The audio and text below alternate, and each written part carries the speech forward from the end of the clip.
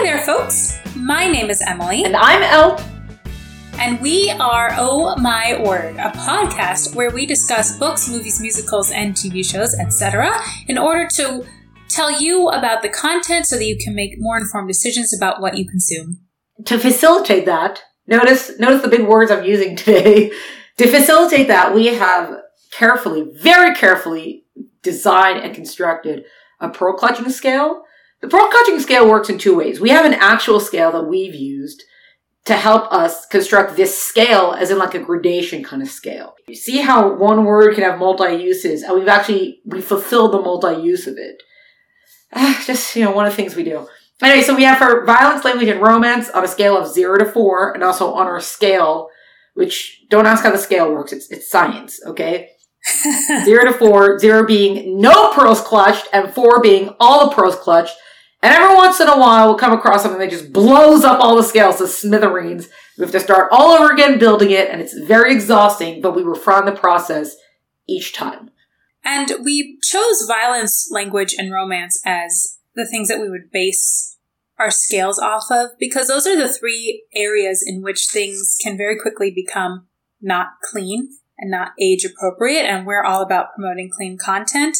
And other things can fall into those different topics. For instance, under violence and language, you can also have emotional or physical abuse. So instead of having like a whole separate topic for abuse, we have that there. And romance includes literal romance, but also includes sex and nudity. So these are just like our broad topics, because that's usually what people look at, right? I mean, that's what ratings, if you're looking at ratings for things, is something G, PG, PG-13. Those are the things that they generally use, but those ratings change, and they don't often tell you specifically the content. They'll just tell you, this movie rated PG-13 for language and nudity, but it's not specific about what that language and nudity is. So we try to be a little bit more specific in our ratings, and then in these episodes, we go into detail.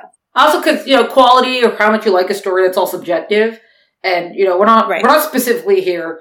It might happen every once in a while, but we're not specifically here to be bashing, like, creators or writers. It's not the point of this. No. Whether or not we like something, it's very, very subjective, but one thing that is more objective is to say, hey, there's this kind of violence in something, right? Now, you decide if that's appropriate for you or not, or something that you want to be seeing or not, or reading or not, but You can't say, oh, there was a lot of kissing in this. Yes, there was. And we explain it, so that's why you got to tune in sometimes to hear how we explain things. You can see our handy guides of seeing how many pearls there were. When you tune in, then you can hear an explanation for all these things. Like you're doing now. So we are going to get into the topic of this episode, but first we have to do a tiny little celebration because it is our, drum roll please, 101st episode of Oh My Word. Hooray! That's the celebration. Hooray! Well, it's very exciting, because people usually celebrate at 100, and we celebrated a little bit last week. We mentioned it. But what if we had gotten to 100 and then stopped? Big deal. Yeah. But by doing 101, we are now saying we have succeeded, but we are going to keep on going, right? That's the important thing, that we're continuing to go. We're still working at this, still bringing you guys information, and we intend to continue doing that. Amen. Hooray! Back to the celebration. Yay! Yay! So thank you all for sticking with us for 101 episodes if you've been here the whole time, or even if you came in late but you then listened to everything, or even if you just jump around because you're wondering about a particular movie or book and you want to know our ratings on it. That's fine too. These don't have to be listened to in any particular order. But we are very excited about episode 101. And a segue? Segues are not my thing. That's for else. Here's a segue. 101 is one more than 100. 100 is like perfect, right? Like, 100%. But a little bit more than perfect is 101. Boom. Segue. And in the movie we're going to talk about, the main character is striving to be a little bit more than perfect. In fact, he's striving to be great. Is that where you're going with that? Yes. Good job. Thank you. That was the assist by Elt and basket by Emily. Elliot? So today we are talking about Whiplash, a 2014 movie directed by Damien Chazelle It stars J.K. Simmons, who I can never remember his name. And every time he comes on screen, I'm like, oh, that guy, I love that guy. And my husband says, and you never remember his name. And I can never remember his name. But J.K. Simmons, who's great, and Miles Teller. And the story is about a promising young drummer who enrolls at a cutthroat music conservatory, and where his dreams of greatness are mentored by an instructor who will stop at nothing to realize a student's potential. And our ratings for it, violence, we've given it a 2.5. Language of 4. Oh boy, is language a 4. Can language be like a 10? Because if language could be a 10, it'd be a 10. And romance is 1. So just to delve into that, language, as I said, is a 4. Not only is every word used and in copious amounts, but the J.K. Simmons character, who was the very exacting music instructor and band leader at this conservatory, he calls his students names and he's verbally abusive. So the language is not just bad language, but it's also abusive. He calls them all sorts of offensive things. It's abusive. So that's language. Romance, it's actually not graphic. What's the kid's name? Andrew, right? Yeah. Andrew, he's the kid trying to become this great jazz drummer. That's his dream. He goes out on a couple of dates. I don't even know if there's a kiss. There's nothing really graphic, but a lot of the derogatory words that the J.K. Simmons character uses are sexual in nature. So there's still sort of a sexual content to parts of the movie because of the words used. So romance isn't high, but this is not a young adult or family movie. This is rated R. So it's not like some of this is unexpected. And then violence, there's a car crash and the teacher throws things. Andrew ends up with these bloody calluses. And of course, there's also emotional abuse. So it's not violent maybe in what we would typically think of as violent. There's not gunfights. There's not a war. There's not people beating each other up, but there's sort of an aura of violence because it's J.K. Simmons' character. So he's this persnickety is actually too nice. He's manipulative and abusive. Yes. A manipulative and abusive perfectionist band leader. He pushes his students, but not in a healthy way. Right? He's yelling at them and he makes them do humiliating things and he humiliates them in front of others. It's never really clear.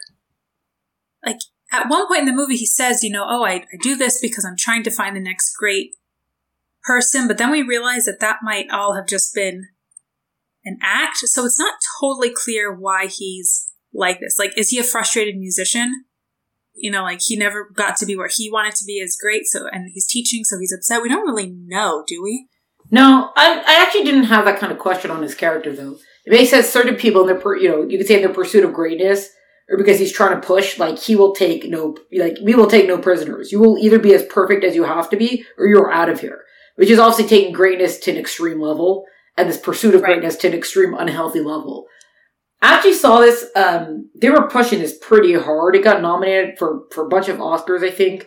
J.K. Simmons won for Best Supporting Actor. Everyone was talking. I think it was I don't remember what it was up against them, but I think everyone knew he was getting the Best Supporting Actor in this film because, and it's funny, he got a lot of the attention, but there was something about the Miles Teller character that kind of was more curious to me. It wasn't necessarily the acting itself, but the character of someone he preemptively breaks up with his girlfriend because he's I want to be one of the greats, and I can't be one of the greats because if I'm in this relationship, I'm gonna have to start spending more time on my music, and then you're gonna resent me. Blah, blah, blah, blah, blah, so we should just break up. And you're like, well, you can see even the girlfriend is like, what? How did you even arrive at that conclusion?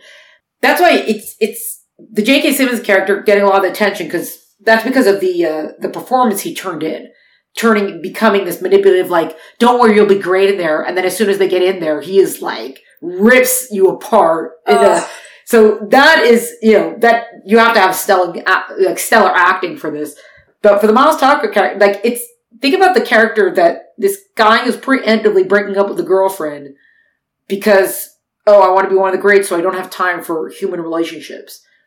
Yeah. Or you have a lot of times great inventors. I think Nikola Tesla was never not married, but I don't know that he had any also personal relationships because he was always pursuing. I don't remember now, but I know that he was always pursuing the next invention, so he didn't want these things to be holding him back from pursuing invention. So you got this, that was very curious about the Miles Teller character. And then when this came out, so part of what they were doing to kind of promote it on the circuit was, they do this often. It's not, it just wasn't this. They do this for a bunch of things. Different companies will screen films and they'll have the director there to talk about the film afterwards. You do question and answer with the director. So I actually saw this with Damien Chazelle was there.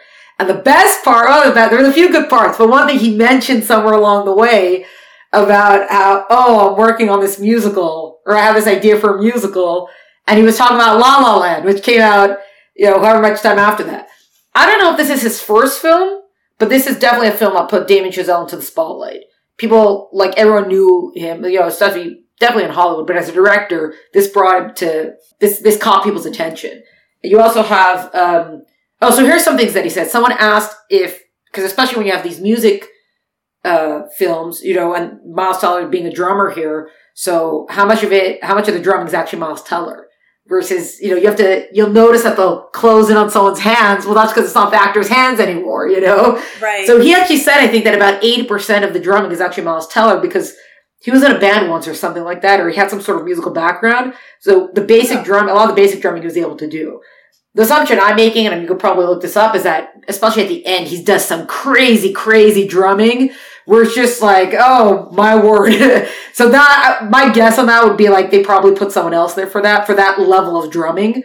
You can tell because at the end, when they close in on his hands, suddenly he ages 30 years just in his hands. So clearly, so there you go. If you're paying attention, you can tell. Right. And he was talking about also because the ending scene, which, it's been out since 2014. I think we could talk about what happens. I think that's reasonable. Right. Yeah, the whole thing about it, he's in the conservatory and then, he thinks everything's going to be so great. And then he finds out what a monster, J.K. Simmons is going to be, and he sticks with whatever. And then eventually he breaks and he gets out and he tells on J.K. Simmons as being this, terrible, terrible person or whatever. And then they somehow bump into each other, right? Because he's trying to figure out what to do with himself now. He dedicated himself to music, right? He broke up all his relationships and all that sort of stuff, and now he's got nothing. And you see him he wants to get with the girlfriend again, and she's like, I moved on from you, honey. And he doesn't know what to do with himself without music. His whole life was about becoming the next great drummer, or the best among, he wants to be one of the best. Right. So somebody bumps into the J.K. Simmons guy, and they go to a cafe, and they're talking, and he seems so nice then. So there you see also the manipulative part of him. At one point, it's I have this summer gig going on. Do you want to join my summer band thing? They have music in the parks. It's not that, but one of those sort of things. Oh, sure, I'll be a drummer. Basically, at a certain point, he's like, you think I didn't know it was you? Because he gets him up on stage and totally he's in the wrong music, and he totally embarrasses him in front of everybody. Right? It's something like that happens where he thinks, he's supposed to be playing one set of music, and he ends up, and all of a sudden the band starts on another set of music, and he didn't prepare that. Miles Teller did not prepare to play the drums for that. Yeah. And he's trying to catch up and he's trying to be with it. And it's basically J.K. Simmons is pushing him and he's like, well, you think I didn't know you're the one who got me fired from the conservatory? I knew it was you. That moment is crazy. It was so well done. And I did not see it coming at all. In terms of, watching a movie and being surprised and really being in the moment. I haven't felt that in a movie in such a long time. I think it takes a rare movie, but that really, I was so invested. And then there were several different twists, and this is a really good movie. Yeah. Well, it really got me. Well, so that's part of the thing with the language is that it's a little difficult sometimes to recommend a film like this, which what it's looking at is it's so important about this strive for greatness. What people should sacrifice and how unhealthy can this get? Is it worth being so unhealthy to become one of the greats who will be memorialized forever? And what he has to go through. Sometimes great athletes are oh, my coach was a monster to me, but it's because he was a monster to me that I got the gold medal now. So is that really worth it? So for some people, it's not, and they don't go through with it. And for some people, it is. And is that a healthy thing? And should we encourage that? We don't know. But because of language and everything, it gets a little bit hard to recommend sometimes to people. But yeah. Also, I didn't know, cool, I get to hear from the director. That was the entire thought process. Then once you're sitting there, you're like, oh my God, what is this language? What is going on here?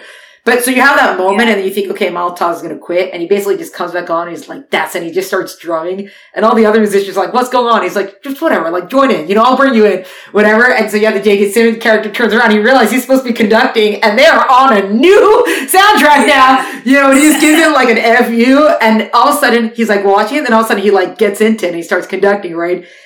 Again, there's spoilers, but this film has been out for a long time. Your ending scene is not even, sure, there's a big applause, whatever, but your ending scene is the moment between the Miles Teller character and the J.K. Simmons character, and all you get from J.K. Simmons is that nod of, like, good job. And, like, that's it. Nothing said, well, he hates the word good job, right? He hates the phrase. Right. There's nothing more damaging than good job. But he, like, nods at it. And that's it. You have no idea what happens next. I mean, you could assume that, like, maybe they have some sort of symbiotic, parasitic relationship afterwards. Right. You don't even know. We don't know. Yes. Right. We just know that in a way he almost passed this test that he didn't know was a test for him.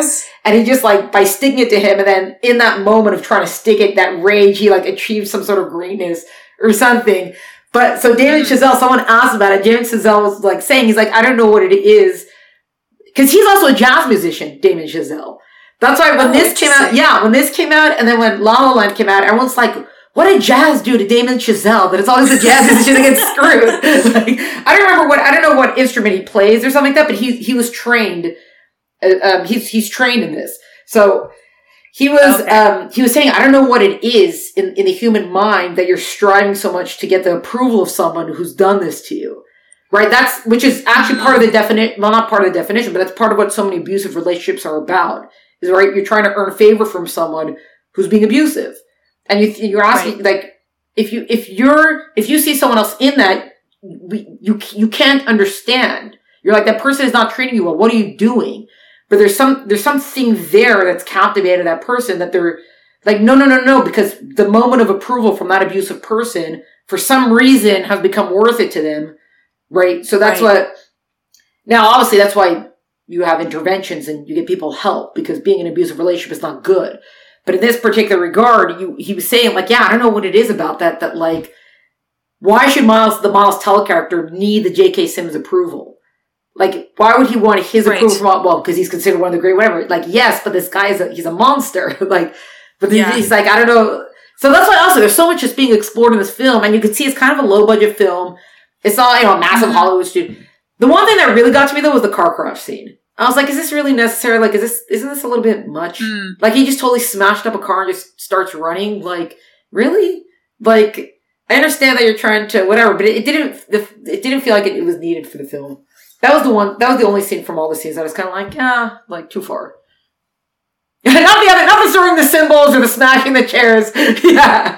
It, like, underneath all of that, or maybe not underneath all of it, but it is like, it really explores personalities and characters and relationships, and it's a very thought-provoking movie, which maybe you don't think you are going to get necessarily these days, but maybe because it's not a big blockbuster type thing, it had the time to, you're right, the sets are not huge. It mostly takes place in the same locations. There's not a huge cast of characters, but it really goes deep and explores all of those scenes that you already talked about. It's very compelling. I don't know that I ever fully appreciated why people would be into indie films, because a lot of indie films, now there are some indie films that have very large budgets. The Enigma Game, is that what it's called? With Benedict Cumberbatch with the Enigma Code? I know what it's you're talking an Enigma about. machine. The World War II Enigma, Alan Turing. I can't remember the name. I think it's called the Enigma Game. Whatever it is, that's considered an indie film. But they also had a budget of like 90 million or something crazy like that. Because it wasn't specifically a studio film, right? Which is, so it's either studio or indie, but that doesn't say anything to what the budget is. So a lot of indie films are a lot of times they're personal project or passion projects or things like that. And they often, not always, they often end up being really weird. Like that's where you get like all of the weird stuff. Especially if it's very, very low budget and they're really just doing it as a passion project and you're like, this came out of your head. I don't know if I want to be friends with you right now.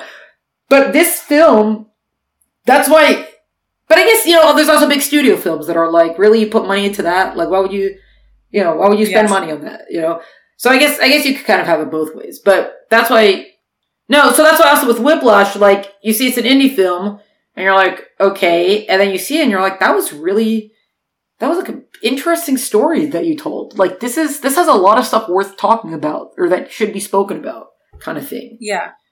I heard that the movie was actually first shown at film festivals and was much shorter. It was J.K. Simmons and his son, right? J.K. Simmons played the same character, but his actual son, I think, played the drummer, and then... Something like that, Something like that, and then it was, I guess, popular enough, or maybe Damien Chazelle then signed on. I don't know exactly what the whole thing was, how it then became a feature-length film, which is interesting. You know, I guess it must have been popular enough in its smallness that they wanted to then explore those characters more. Yeah. Well, part of the whole film festival thing is that you're hoping to get funding for a project, right? That's where all the people go. It's kind of like a fair. it's like a film fair. Like, oh, let's see what you've got on display. Let me see. It's almost like, it's like Shark Tank, but like in a fair style, like in a festival style, right? True. So people come with their presentation, whatever, and either they hope they're going to get distribution for it, or if it's like, hey, I have this idea and I put it together on a very small budget. You're coming, you're willing to put money into something. Will you put money into my thing? Like, see what I've got here. So that would be what would have happened, that he would have come with his small film that he made. And whoever saw was like, hey, there's something here. Let's budget it. Let's get you, we'll get you a known actor or known actors, right, et cetera, et cetera. Anyway, can we specifically promote it language-wise? It's a tough sell, but if you're an adult and you feel like you can handle that kind of language and that kind of abuse, really is a good movie. Yeah, I actually wonder if they would make a film like that today. Not a studio. Definitely not a studio. But just because everyone's so careful with language, I'd say, like an abuse. Unless they would do it as like, like the study of abusive relationships and blah, blah, blah. I wonder. Maybe that's why it had to be made in 2014, Maybe. Who knows? But it's out. It's out and it's out there for those who are interested. And you can watch it. And then you can tune in to us next week for episode number 102. What's going to be? Who knows? Who knows? Thanks so much for being here for 101 episodes. We look forward to the next 101. Hooray! Mini celebration. Hooray! Yay! So thanks so much for listening, and we'll catch you next time. Cheers, peoples! Oh My Word podcast is brought to you by the pearl-clutching basement dwellers at Oh My Word. Follow us on Instagram for updates at Oh My Word Podcast, or like and subscribe wherever you listen to podcasts. For full episode notes and details, visit eltenenbaum.com. Music is by Tim Berg. See you next time.